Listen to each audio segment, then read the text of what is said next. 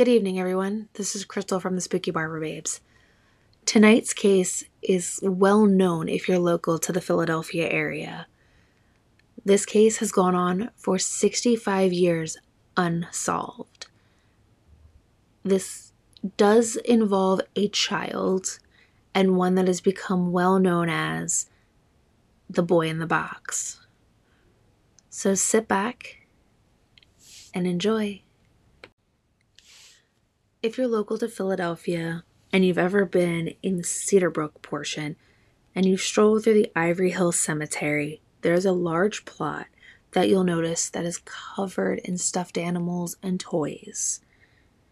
On this headstone, the only thing it reads is America's Unknown Child, a permanent reminder of the little boy who lies beneath it. Now, this child, they say, roughly is about 4 to 6 years old, and age was never determined.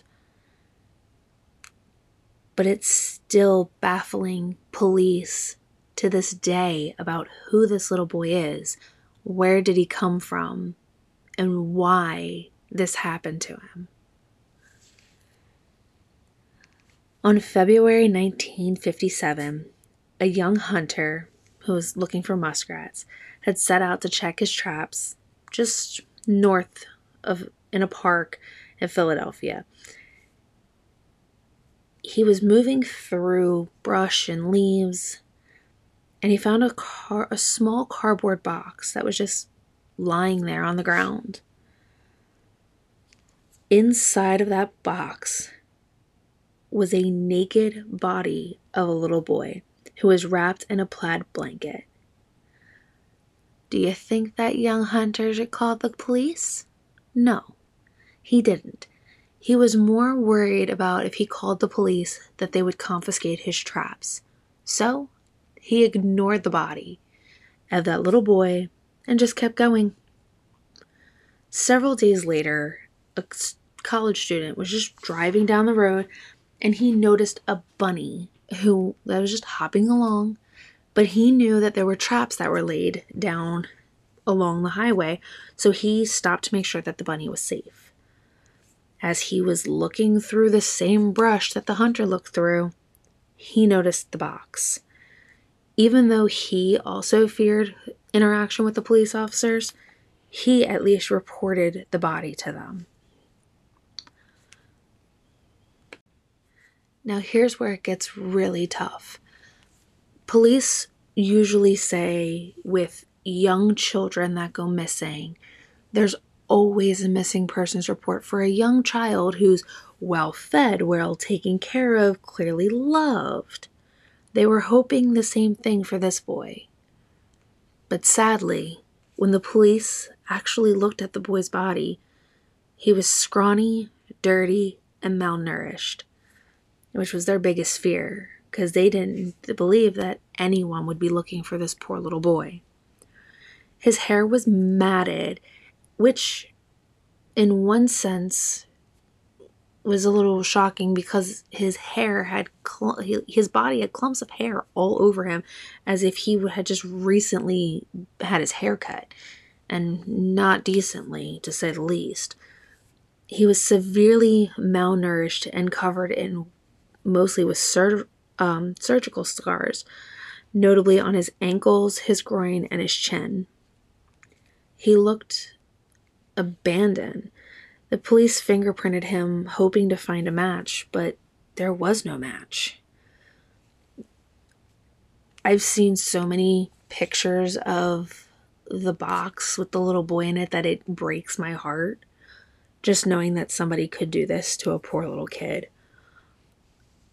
Over several years, about roughly 400,000 flyers were sent out in the local Philadelphia area and other towns in Pennsylvania.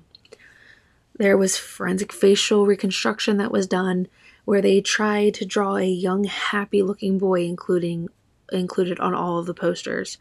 They were posted in police stations, post offices, and even at the time, they were in with the gas bill that people would get mailed to their house.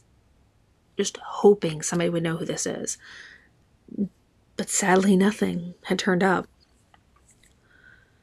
They searched the crime scene several different times looking for, anything, like leads, something.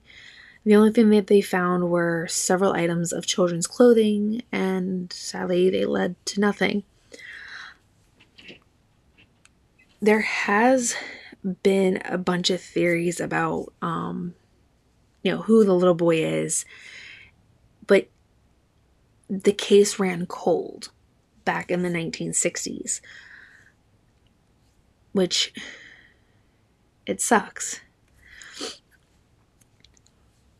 But here is where I dive into a couple of the theories about who this little boy is.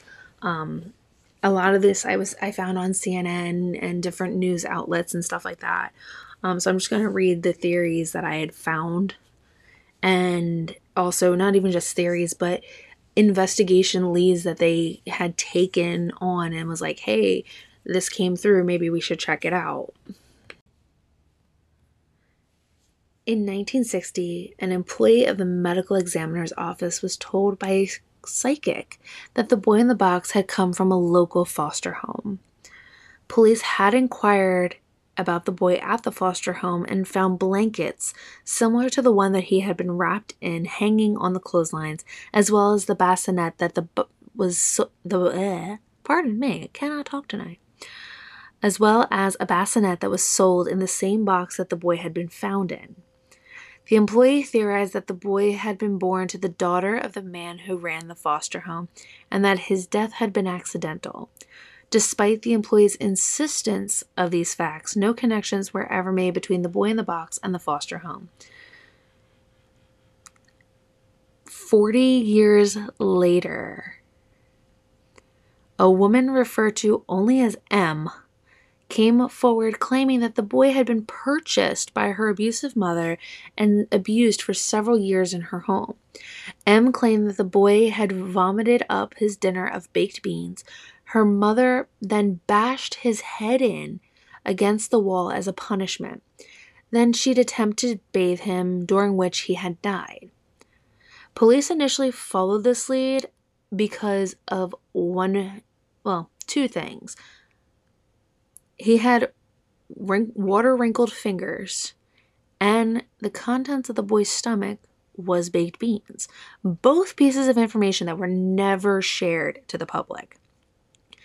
They were also encouraged by M's description of the boy as a small child with long hair. This also fit in with their theory that the boy had recently had his hair chopped, as well as an old testimony from a man who claimed to have seen the boy being placed in the box near the woods. Unfortunately, police eventually let the theory slide as they were unable to verify M's claims. After looking into M's background, they found a history of severe mental illness. When they attempted to corroborate her claims with neighbors and friends, all of them denied ever seeing a child in the home, and they dismissed M's theories as completely ridiculous. In hopes that we'll figure out who this little boy is, there's been a couple detectives over the last several years that grew up in that area or, grew up seeing these photos of this boy.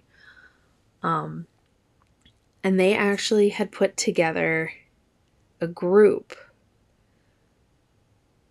And the best part about this is, this year, there has been a crack in the case. A bit of a break. But because they don't want to jump to any conclusions or kind of get people's hopes up, they have only announced on CNN that there is a group that of former law enforcement officers, investigators, and things like that who are trying their damnedest to figure out if they can truly say that this is the boy's name, this is who he belonged to. But my biggest question is, if this little boy Does he still have family? Is there a sibling that was out there? Did he belong to a young mother who lost her temper? Was he in an abusive home? The other thing that my fear is, because his discovery, so to speak, was made that he died from homicide of blunt force trauma to the head. A few things that were leaked to the public back in the day was, yes, okay, he died. They explained how he died. They explained how he was found.